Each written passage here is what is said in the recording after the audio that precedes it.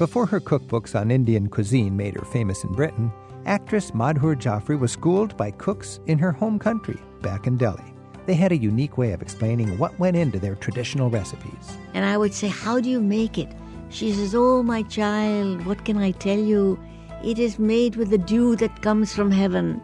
Reporter Nick Bryant noticed a lot during his stint in India, like how the kind of car you drive is quite a status symbol. If you've got an Indian car, then you're probably just entered the middle class. If you've got a Japanese car, then you're a bit above that.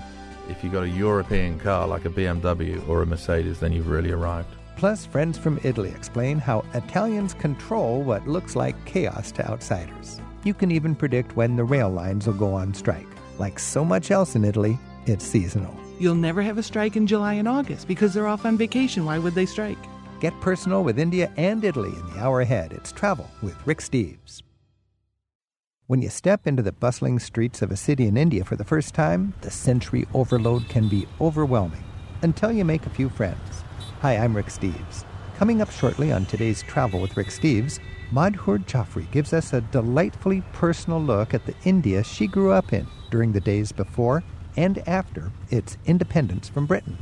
And friends from Italy explain how the apparent chaos of their country actually has a pattern to it. Once you understand how everyday life operates there, it gets a little easier to turn your frustration into a game of go with the flow and see how things work themselves out. The same philosophy comes in handy when you travel in India, where our first guest, Nick Bryant, spent years as a foreign correspondent based in New Delhi. He wrote about his adventures there in his book, Confessions from Correspondent Land, The Dangers and Delights of Life as a Foreign Correspondent. Nick, thanks for being with us.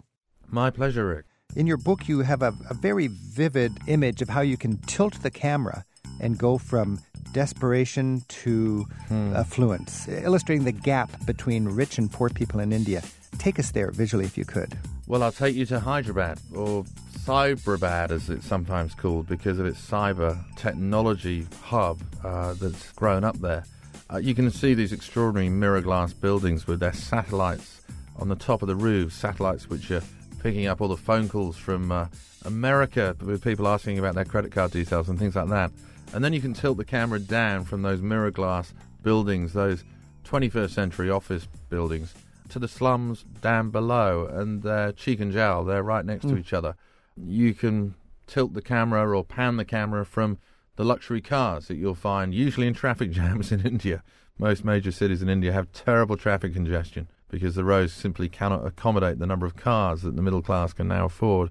You can pan the camera from those luxury cars to the children begging at the side of them, pleading with people to try and put down their windows so they can get money from them. That was always a shot I tended to resist, Rick, to be honest, because I knew that at times I was the person in that car and the camera would have been very damning of my reaction. I mean, there's so many beggars on the streets of India that you don't pull down the windows to every single one. Oh, it's a powerful experience to be in a car with your control and your wealth, and to roll down the window, you've got the real world physically coming in through the window at you.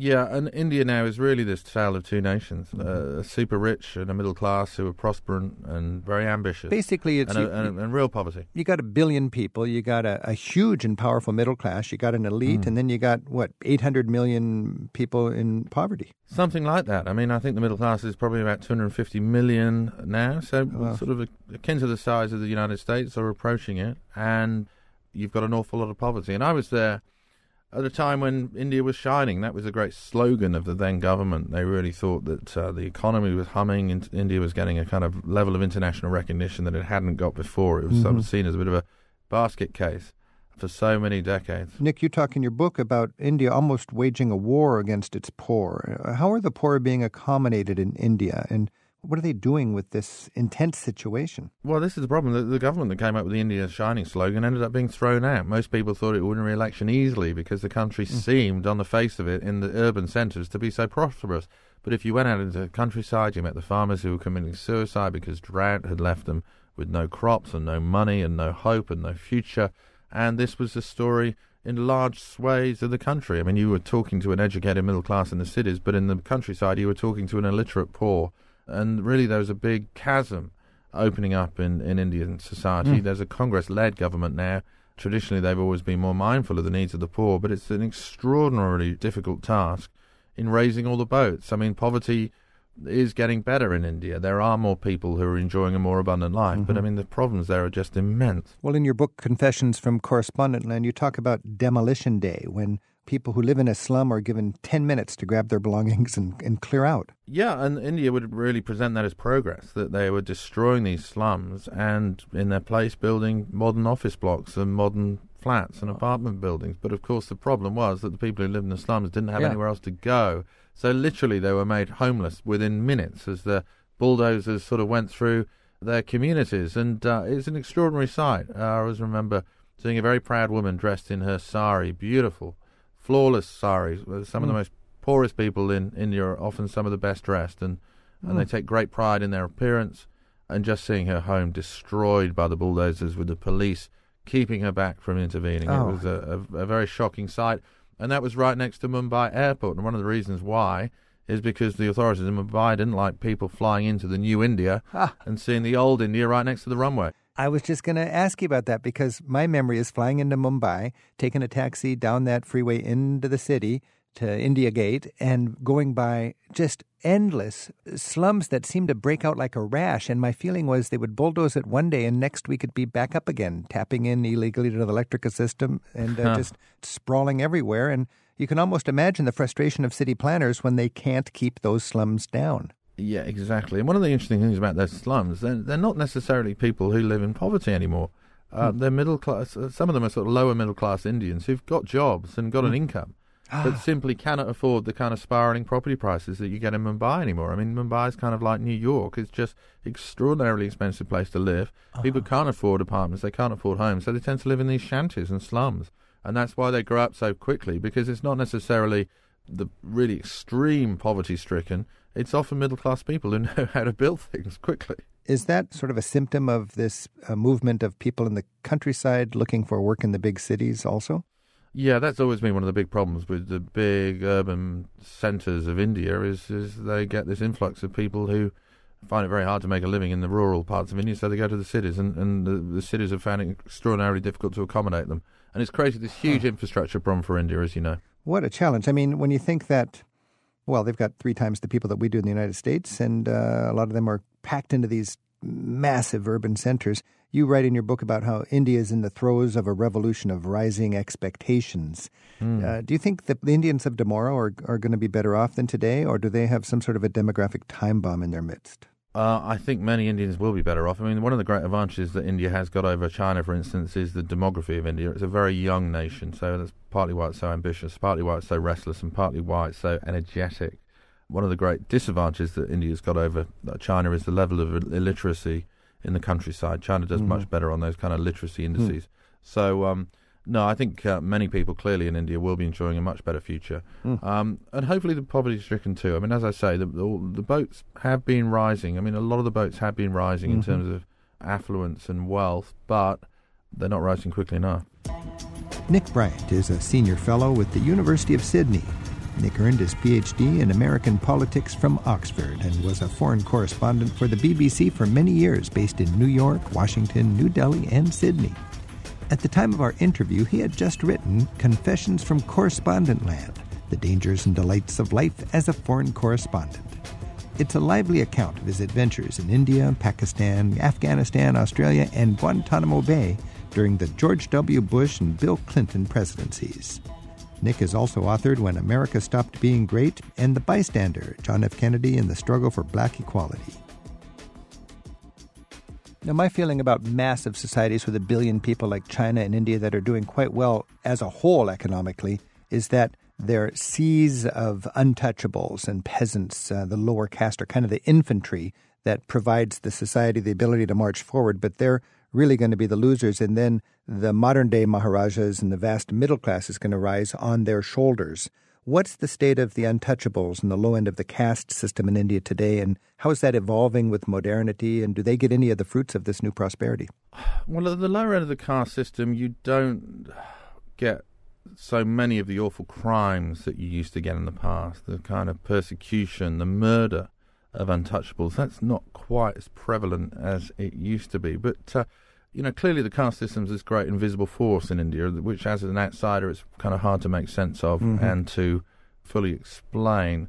What you do get in India is many people feel just reconciled to their fate and reconciled to their caste, and that impacts social mobility. But one of the great things about the technological revolution that India has seen is many of the people who've reached the top of these high-tech companies and these high-tech outsourcing companies are actually people from the lower caste. So that is definitely a positive. One of the things you see on a plane, for instance, it doesn't matter which caste you are. If you can afford the ticket for business class, then you can get in business class. So India's got a long way towards being an egalitarian society. It probably never will be.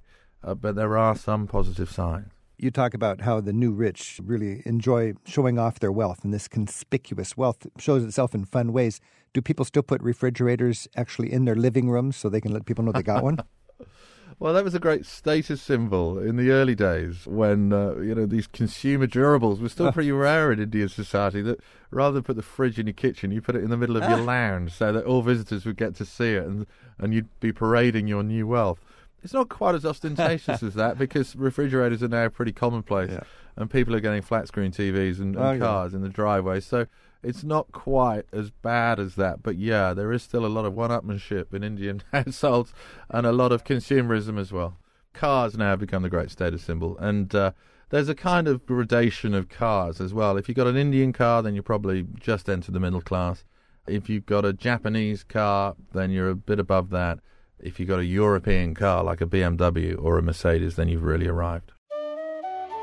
So how are Hindi values at odds with commercialism and materialism, or is it a graceful kind of partnership as India progresses? I don't think there's any contradiction at all. I mean, Hindu is a gospel of prosperity in many ways. The gods were rapacious, or many of them were, in their desire for earthly things. So I don't think there's any great contradiction in a lot of Hinduism and the accumulation of great wealth. Are religious rituals incorporated into the business and retail world? Yeah, one of the interesting things about buying a new car in India is often you get it blessed, and you have a puja, a prayer service to celebrate your car, and you'll have sort of carnations on the engine and things like this. I mean, and again, in the stock markets in Mumbai, a lot of the stock exchange firms will start the trading season or the trading week with a prayer, and they'll get a holy man in to do the business. So, I mean, the separation of church and religion and money making in India, there isn't really a separation.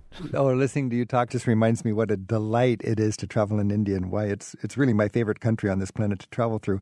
We've been talking with Nick Bryant, and Nick Bryant writes Confessions from Correspondent Land, the dangers and delights of life as a foreign correspondent. Nick, thanks so much and good luck with your work. Rick, many thanks. It's been my pleasure.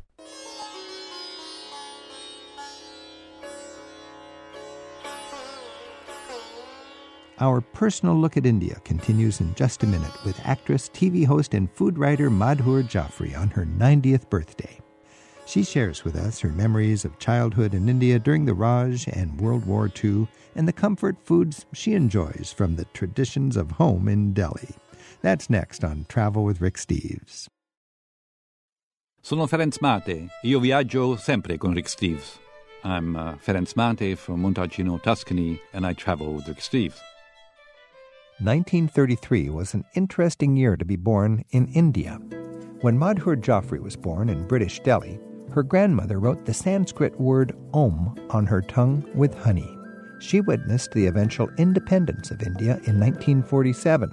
She's credited with introducing the film directors James Ivory and Ishmael Merchant to each other, and she later appeared in a number of their epic films. She's also been called the Julia Child of Indian cooking. Madhur Jaffrey joins us right now on Travel with Rick Steves to tell us about the colorful, flavorful world she grew up in and to add a little welcome spice to our lives today. Madhur, it's great to have you back on Travel with Rick Steves. Well, it's wonderful to be here. Now, when we think of the Raj, what does that mean when we think of India during the Raj? Well, that's the period when the British ruled India. And it has a romantic air about it because it's sort of promoted that way. And a lot of films that have been done, television series that have been done, various wonderful dramas of that period, they tend to make you think it was a very romantic period, but it wasn't. because Indians were being ruled by somebody else and we were rebelling. We started rebellions around 1857 and have been rebelling ever since. And we kept rebelling until we got our independence. Luckily for us, we had incredible leaders like Mahatma Gandhi and Nehru who believed in nonviolence. So we got our independence technically, nonviolently, as far as the government was concerned. So it was a great period for me to be born in. I was born during the Raj. That was my birth date, is during the Raj. And then in 1947, we were independent. And I remember going to see the flag, the Indian flag being raised, everybody throwing their caps in the air, Nehru and Mountbatten jointly in whites riding a horse carriage together, one going out, one coming in. It was a grand old time. In whites, one leader going out, one leader coming in. That must have been incredible. Incredible. And the energy and enthusiasm, I think there must have been several million people in this one place where the flag was being raised. And it is as if, pent up emotions that we were storing not for ourselves only, but our ancestors were suddenly there saying, good grief, we did it. We did it. Now, what was the relationship between Britain and India after that? Was it angry or was it, okay, we learned, we had that chapter, we're going to work together now in a more respectful way? It's interesting. I think when the British gave us independence, they did 2 or 3 rather rotten things at the same time. They partitioned India, as you know. So now we have Pakistan, and then eventually we had Pakistan and Bangladesh. And the line was cut by some, I don't know who drew the line, but it just went through villages and, every other little place without really any thought. We all love the English, but they draw lines in ways that cause problems 100 years later. Absolutely. It's amazing how coarsely they draw lines in some office in London. Yeah, right. I mean, even today, when you think of the trouble in Syria or the trouble in Iraq, absolutely, it goes back to those darn English lines. Exactly. So we suffered greatly and we lost 1 million people as people rushed from one border to the other, Huge population swaps because this was basically, okay, we need a place for Muslims and we need a place for Hindus, right? So Pakistan Muslim, India Hindu, but it's more complicated. It's much more complicated. Today in India, there's major Muslim states. Exactly. We have more Muslims than any other country other than Indonesia. In India? Yes. I didn't know that. So you got challenges. You got challenges with British imperialism. You got challenges with Muslims and as you Hindus. said when you started talking, is that when you come to India, you're not coming to a tidy place. You're coming to a very untidy place. And that is both the charm, the marvel, and everything else about India. It's our delight to have Madhur Jaffrey as our guest right now on Travel with Rick Steves. Among her lengthy list of acting credits, she's starred in a number of Merchant Ivory films since the 1960s and on several episodes of TV's Law and Order. Her memoir of childhood in India is called Climbing the Mango Trees, and her most recent book features folklore and mythological tales of India that parents tell their children. It's arranged around the events of the Hindu year with more anecdotes from Madhur's childhood, and it's called Seasons of Splendor, Tales, Myths, and Legends of India. We have links to her work at ricksteves.com/radio. And when you think about India today and when you were a child, I think of it as a landmass as big as Europe and as diverse as Europe, with more people than Europe. Today it's a gangly, fragile democracy, I think you could say, with a huge sea of poor people, a massive middle class. I mean, a middle class of more than 100 million people. More than the people that there are in this country is our middle class. So in India, 400 million people are middle class. You could say there's 500 million desperately poor people, but there's more middle class people in India than in the United States of America. Wow. And you're surrounded by all sorts of complicated neighbors. Absolutely, who wish us not so well. So it's a hard country, but at the same time, it has such history. It has such such beauty. And I love the scene in your book. You're talking about during your childhood climbing a mango tree in your grandfather's orchard and exploring the world of hot and sour. Take us there. I mean, because this is the wonderful side of history, an intimate side of history. Here's a person who has done all sorts of wonderful and interesting things going back to a humble childhood, climbing a mango tree and learning about the wonders of life, surrounded by all this tumult. Exactly. So every child in India grows up surrounded by all kinds of tumult. So we grew up in an orchard. And strangely enough, the orchard was something that came through the British as a reward from the British for having done something that helped the British. Anyway, so my grandfather had this property where he built his house. And as little kids, you eat sweet things. Yeah. People say, what do Indians eat? Well, you start off by sweet things. Do you start out with spicy things? No, we can't eat spicy things when we're little kids. But we aspire to spicy things because we see grown-ups eating them. It's like wearing stockings and a girl says, oh, one day I'll wear stockings. One day I'll eat spicy food. That's what you're dreaming about. So we had all these lovely mango trees in our orchard. And the thing was to get them when they were raw. And when they're raw, they're sour. Yeah. They're wonderfully sour. So all my cousins and we would all climb these mango trees, and we'd be on the branches like little birds with our penknives. And then the eldest would take down a big mango, a green mango, and he would peel it and give us little slices. And we all carried up with our salt, pepper. It had a little roasted cumin in it, a little chili powder. And then we would dip the sour mango in that crunchy mango and then eat it. It was so delicious. And it was really a sign of growing up. So you were I've there graduated. with, I'm up. And your older cousins were higher on the tree, yes, doing the lead work, and they were sending you the beautiful mangoes, and you were adventuring, really. Exactly. Oh. Talk about the cuisine of a child in Delhi. You were growing up in Delhi, is that right? Like, you talked about the snack of wealth. What is the snack of wealth? Oh, that was something. It's still made today, but it's you don't know what it is. It's just called a snack of wealth. Daulat ki chaat, that was the name for it. And this woman who used to bring it on her head, she had a huge tray, brass tray on her head, in which she carried these cups. And the froth was coming right up to the top. If you imagine a cappuccino, it looked like a cappuccino, but cold. And you only got it in the winter. And I would say, how do you make it? She says, oh, my child, what can I tell you? It is made with the dew that comes from heaven. Stories like this. And it does require dew from heaven. But it was an amazing snack made with milk that you then froth up. And it has to have a cold winter for it to get really cold outside. And then it has pistachios in it, and it has little almonds in it, and it has sugar in it. And it's all cold and frothed up. And you eat it with like a piece of bamboo that's cut into a kind of spoon. And you eat it with that. And the taste and the texture is like heavenly froth. Whoa. Absolutely gorgeous. Now, that was in the days of the Raj. That was back in the 40s or something. Yes.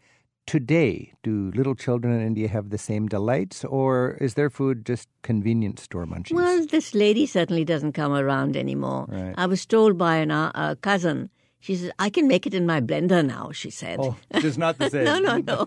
Exactly. I said, no, you're not having the snack of wealth. You are having some blenderized. Vendorized snack of wealth. I love in your book how you talked about at school, as a schoolgoer, you would share a lunch table with Hindus, Muslims, vegetarians, and carnivores. And then you would describe the intrigue of basically marveling at the lunches of your friends who came from different cultural backgrounds. Well, this is the thing in India, that here, if you go to school, all the kids probably know exactly the same food. Yeah. They know chicken nuggets, they know a sandwich, they know a ham sandwich, they know a peanut jelly sandwich. There's no difference between what the kids eat. But in India, every home cooks such different food that what the kids bring in is remarkably different from what you're bringing in. So I, as a Hindu girl, would bring in certain types of things.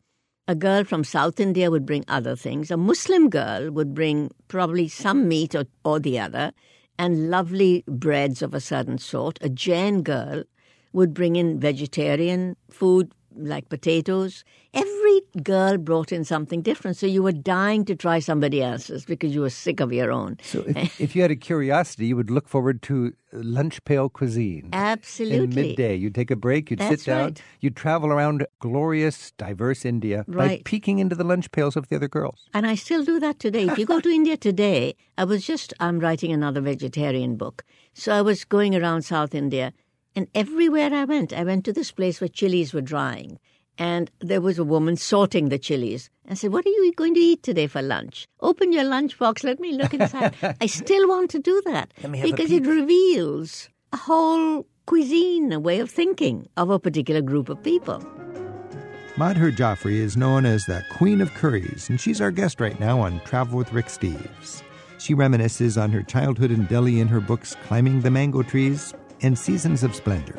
She's also published a number of curry cookbooks, including Curry Nation, Curry Easy Vegetarian, and At Home with Madhur Jaffrey. You can find videos of her Indian cooking lessons on YouTube and her curry recipes in the food section of bbc.co.uk.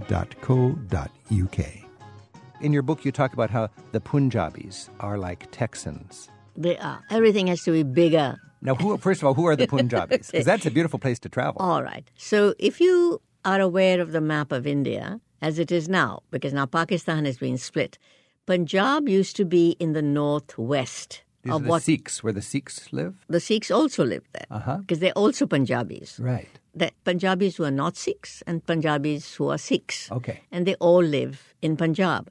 Punjab was a huge, big state, a wheat-growing state of India. People think Indians eat rice, but we eat a lot of wheat, and this was a wheat-growing state. Unfortunately, when the British partitioned us, Punjab got partitioned. So half of Punjab is in Pakistan, and we have the other half of Punjab. But their food is glorious. It's rich, hearty, almost peasanty. It's like Italian food in the sense that it's the best of it is peasanty. It's Salt not of the earth, rustic food. Rustic, of the earth, like a good pasta or, it is very I think very similar to Italian food. And Punjabis are proud. They do things bigger and better. They do, and they're bigger people, taller people, big turbans if they're Sikhs, Yeah. And they were a martial group. They rode horses. And now when the partition happened and a lot of them came to Delhi, no more horses to ride. So what do they ride? They took over the cab service. And they ride cabs. And we have Sikh cabbies in the United States. Yes, and we have them in India, If you meet an Indian cabbie in the United States, he's probably a Sikh. That goes back to their heritage as they're horsemen. Riders of and the guards. terrain. And they're traditionally the guards in the palace. Exactly. All right.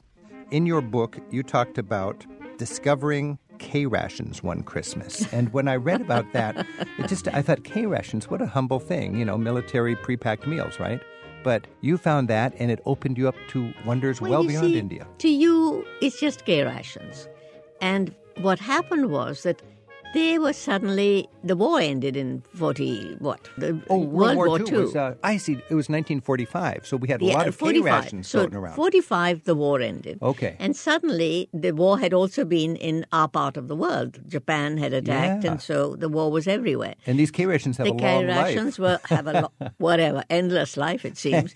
So there was suddenly that, and parachute silk were released. Parachute silk and K-rations. They were in all the markets. Everybody was wearing army blankets. I grew up with army blankets. Exactly. Yeah. So everybody was in India was wearing dresses made out of parachute silk because suddenly it was everywhere and cheap. Parachute silk. And then there chic. were the K-rations wrapped in this brown. So what did you remember was in a K-ration? So then we would get them for like ₹1, a whole package, and the joy of opening it up like gorgeous treasure. And then what is inside? So the cigarettes you gave to your older cousins. Then there were olives. Oh, my goodness, I'd never eaten an olive before until I ate that. There was fruit cocktail. Can you imagine? And we only got fresh fruit. What's fresh fruit? You can get fresh fruit anywhere. Yeah, fresh fruit. We had fresh mangoes, fresh banana. Fruit cocktail. All the fruit put together in a little can with a cherry, It was fascinating for us. And Spam, my goodness. My cousins and I used to cut the Spam up into little pieces. We liked it so much so it would last longer.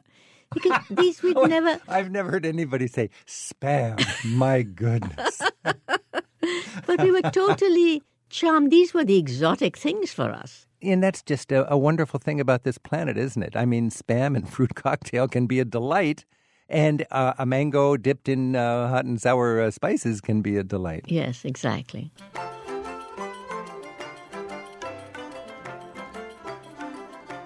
Visiting with Madhur Jaffrey is like not wanting to get up from a really great meal. We'll continue with Madhur on her family life and eating in India in just a moment. And we'll check in with friends from Italy on how they manage the chaos their country is famous for, and how we as visitors can better cope with things like rail strikes and crowds, or what they call everyday life in Italy. We'd love to hear about the impressions you get from your travels in the form of a haiku poem. There's a link for sending us your original haiku in the radio section of ricksteves.com. Claire J. Baker of Pinole, California, sends us this poetic snapshot after a walk in a woodsy state park along the Russian River. Among redwood trees in Armstrong Grove, we look up and keep looking up. Roy Barnes from Cheyenne, Wyoming, writes this after a trip to Spain. La Alberca's pig, who bums around for morsels in the Spanish Square. Shelley De Leon of Astoria, Oregon, tells us how her visit to Spain could have been improved.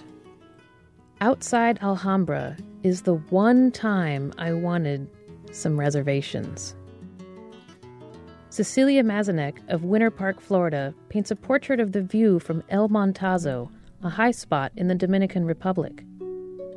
Up above the world, puddles of colors below.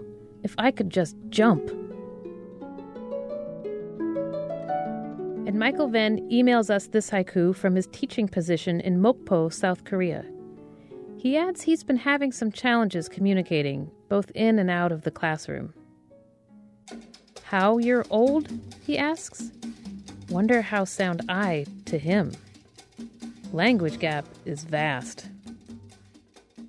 You're listening to Travel with Rick Steves. We'll learn how people cope with strikes in Italy in just a bit. Right now, actress and writer Madhur Jaffrey is our guest as she shares memories from growing up in India and the power of flavors, smells, and even the simple elegance of a plain ripe mango to bring back the comforts of childhood. I always say India's my favorite country on this planet because it really mixes up all of my cultural furniture. It rearranges in ways I didn't know was possible, and it humbles my ethnocentricity. I grew up thinking I knew what pain was, what time was, what love was, what music was. And they go to India, and there's a billion people who see it differently. Yeah. And for me, that's one of the celebrations of travel, and it's a beautiful opportunity. You've done a beautiful job of packaging these observations because you had the opportunity to grow up in India and then live in Britain and here in America. The United States. Now, you said during your childhood, it didn't occur to you that families could come in sizes of less than 30 people.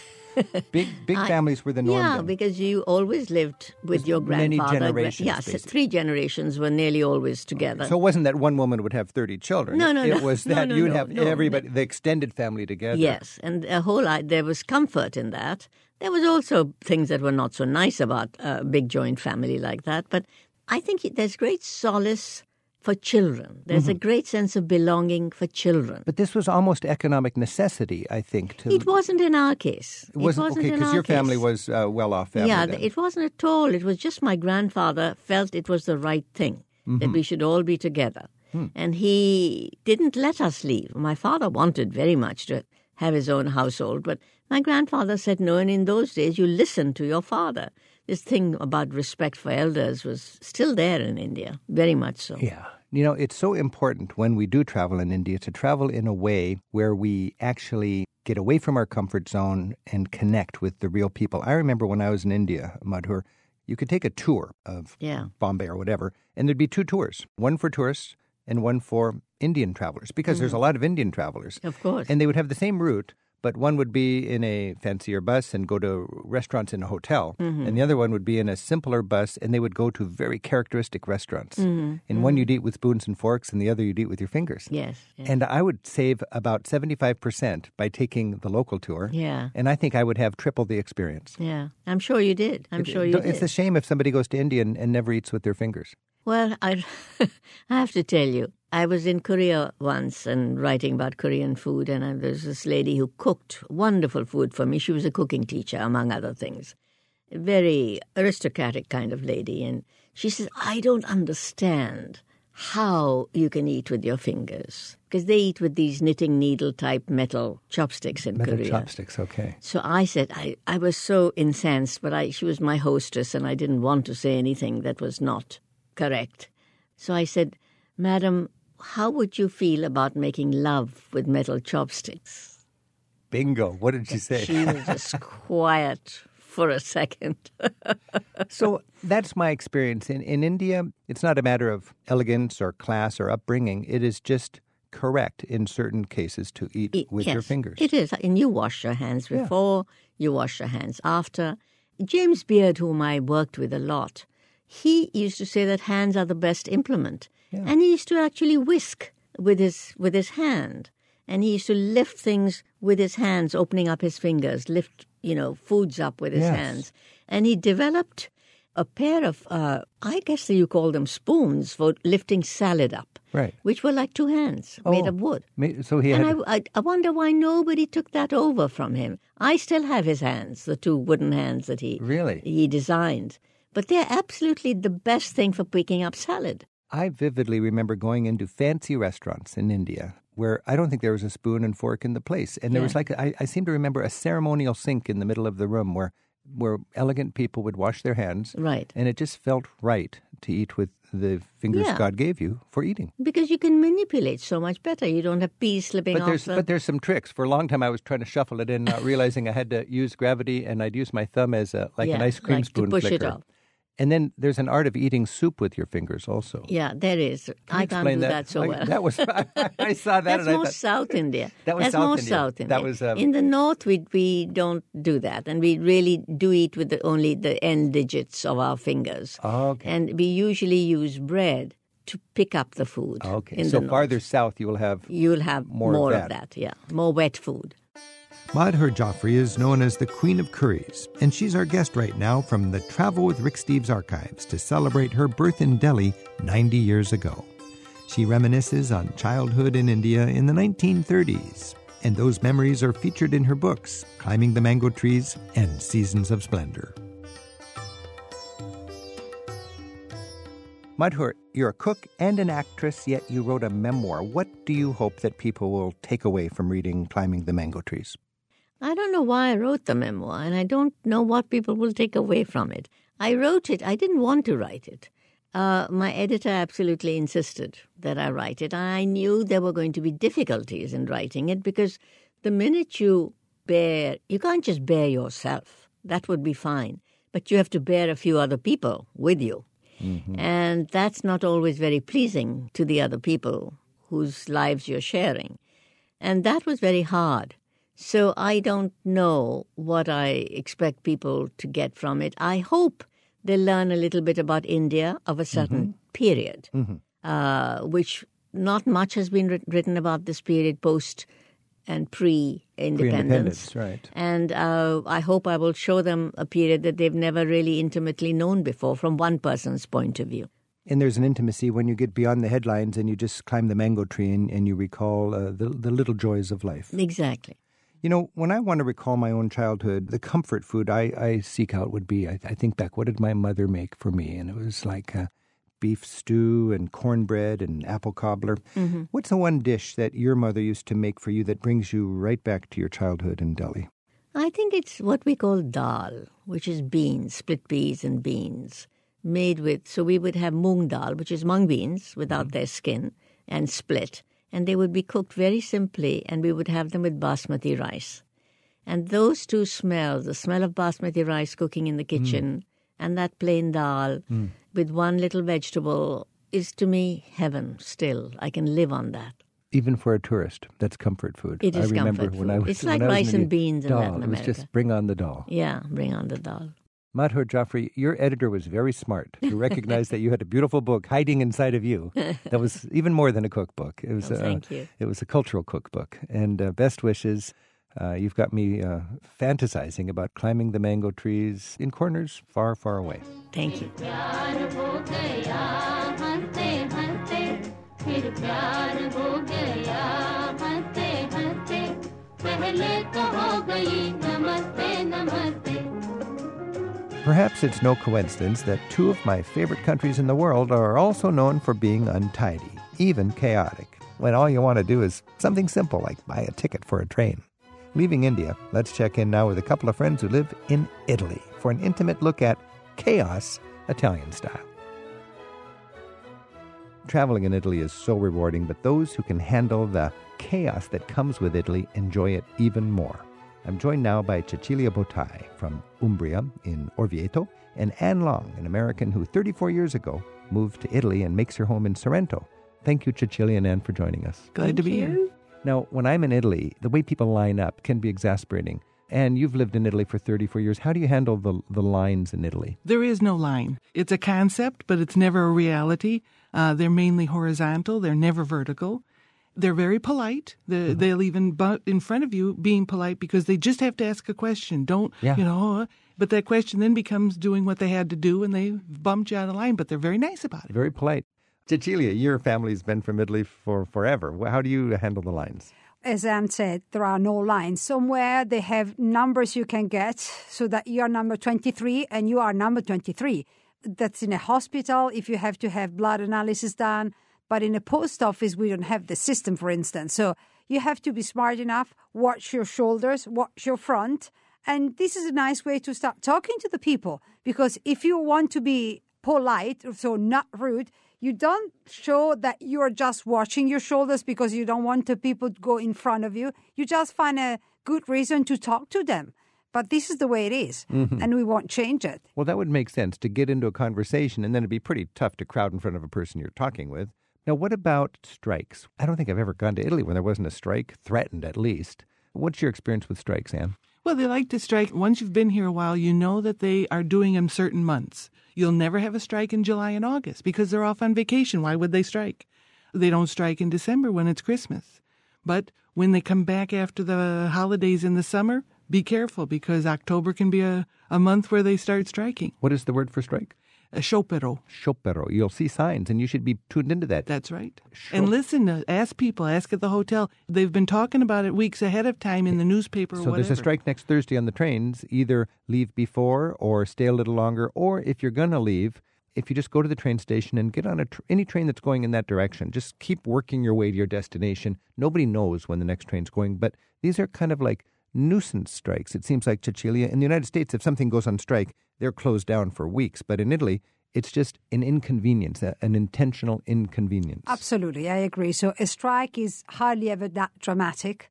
If the gas stations are on strike, they are on strike for a couple of days with a but. But those will work. If there is a bus strike, it's a strike, but a few buses will run. So it's always a strike with a but. So it's a paid holiday. They're just messing people up. Just it's kind messing of a people, yeah. In Italy, it's famous for chaotic traffic, but I've known lately the traffic's getting a lot better in Italy. Yeah, this is an effect due to economy. Economy is not doing that well. So people use more public transportation and even they drive slowly because you need less gas. Just to give you an idea, traffic in Rome has diminished by 25%. This is because people use more the metro or the bus. Even if they have to stay longer on a bus before getting to their office, they have to do it because they can't make it to the end of the month otherwise. And what is your experience with traffic in Italy? Well, I come from Naples. Naples is the capital of just a mishmash of traffic and things. It doesn't matter what they charge for the gas, what they always have to be out. There's too many people in too small a space. It's like sand in a bottle with stones. Wherever there's a gap, that's where they're going to be. The traffic will go. So motorbikes and everything. In Italy, historically, the cars are littering the sidewalks. That's right. And then they put these posts to define the sidewalks, and it keeps the cars off the sidewalks. Parking there, yeah. And that's been a big improvement, I think, over the years. They put a note very often, especially in the cities, they put a note, if you need me to remove the car, this is my phone number you can call me at, with the exception of the fact that if you don't speak Italian, you don't understand. So this is a quite common attitude in the large cities, especially in Rome. I've been on a bus, and many times there's a little peanut-sized car blocking the road. I mean, there's no way anybody could get by, much less our tour bus. And the guy thought, well, I'll just go run and do my errand. And we literally have to get out of the bus, and we get 6 strong men and move the car onto the sidewalk so we can drive through. I'm Rick Steves. This is Travel with Rick Steves. We're talking about navigating the chaos of Italy in our next trip. And what is the Italian feeling about the craziness of life there? Do you recognize it, or is everybody else just strangely organized? No, we are used to it. And, when we talk about Italy, depends on where. Chaos can be more or less intense, but we are used to it, so we always find a way around. It's a good way to train yourself. Since you were born with it, you know that you have to find yourself around. Because you wake up a morning and you don't know how you're going to finish the day. Every day is a conquer.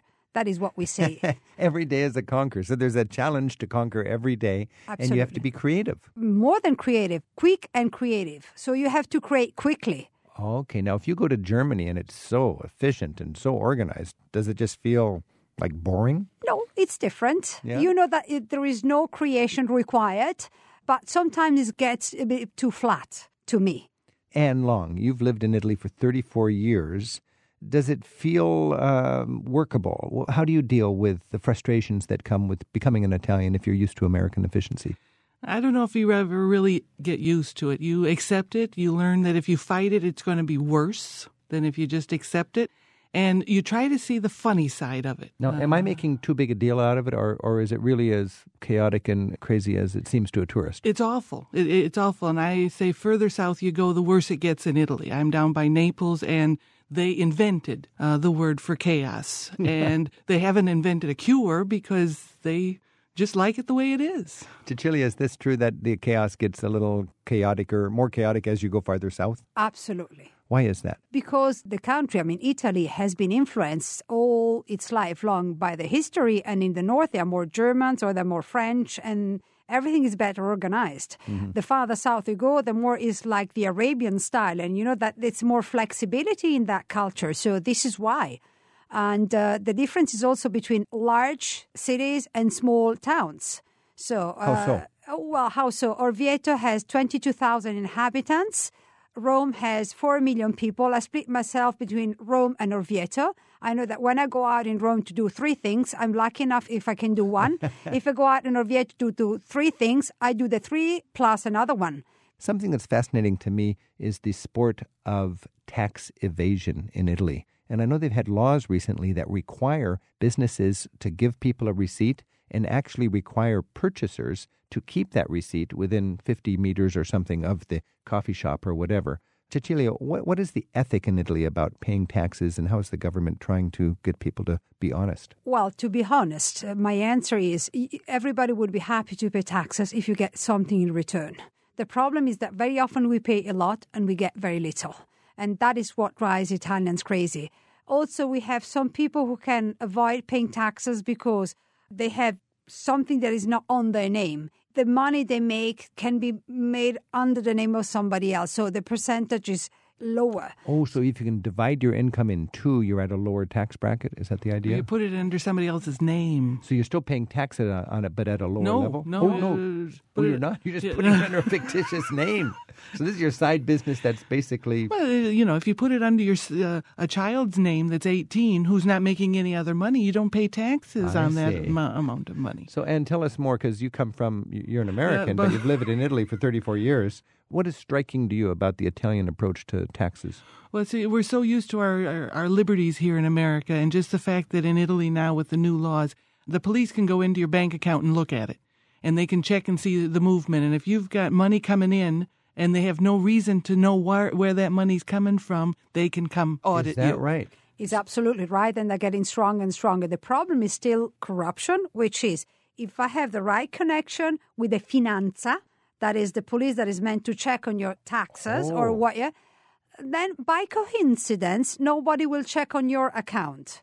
By coincidence, under the office of that specific doctor who makes an enormous amount of money, there is never the finanza checking. And so tell me about the new ability of the government to check stuff. Well, being an American, I'm used to having privacy and things that you have different rights and whatever. But with your bank account in Italy, the police can just go into any bank account and check to see where your money's coming from. So the Italian IRS can actually look into your bank account and know exactly. And with no reason to. They can just check it, and if they see it. So, Cecilia, this is a big change, I think. Yeah, that's a big change, and I absolutely agree. They can do it. It's something they really can do without problem, with the exception of the fact that if you know people in that specific branch of the police and you don't want them to look into your account, they will not do it. So this is what is really quite amazing about Italy. That is really hard for me to imagine. But even in this day and age, in Italy, they can look into your bank account. But if you're well connected with the IRS guy, your family's all right. Mm-hmm. Yes. All right. Well, thank you for this little insight into Italy. And good luck sorting this out, because we want the magic and the chaos of Italy, but we also want Italy to hold together. We'll do our best. It's all part and package. Mille grazie, and I'll see you next time in Italy, okay? Okay. Ciao. Okay. Thank Ciao. you very much. Arrivederci.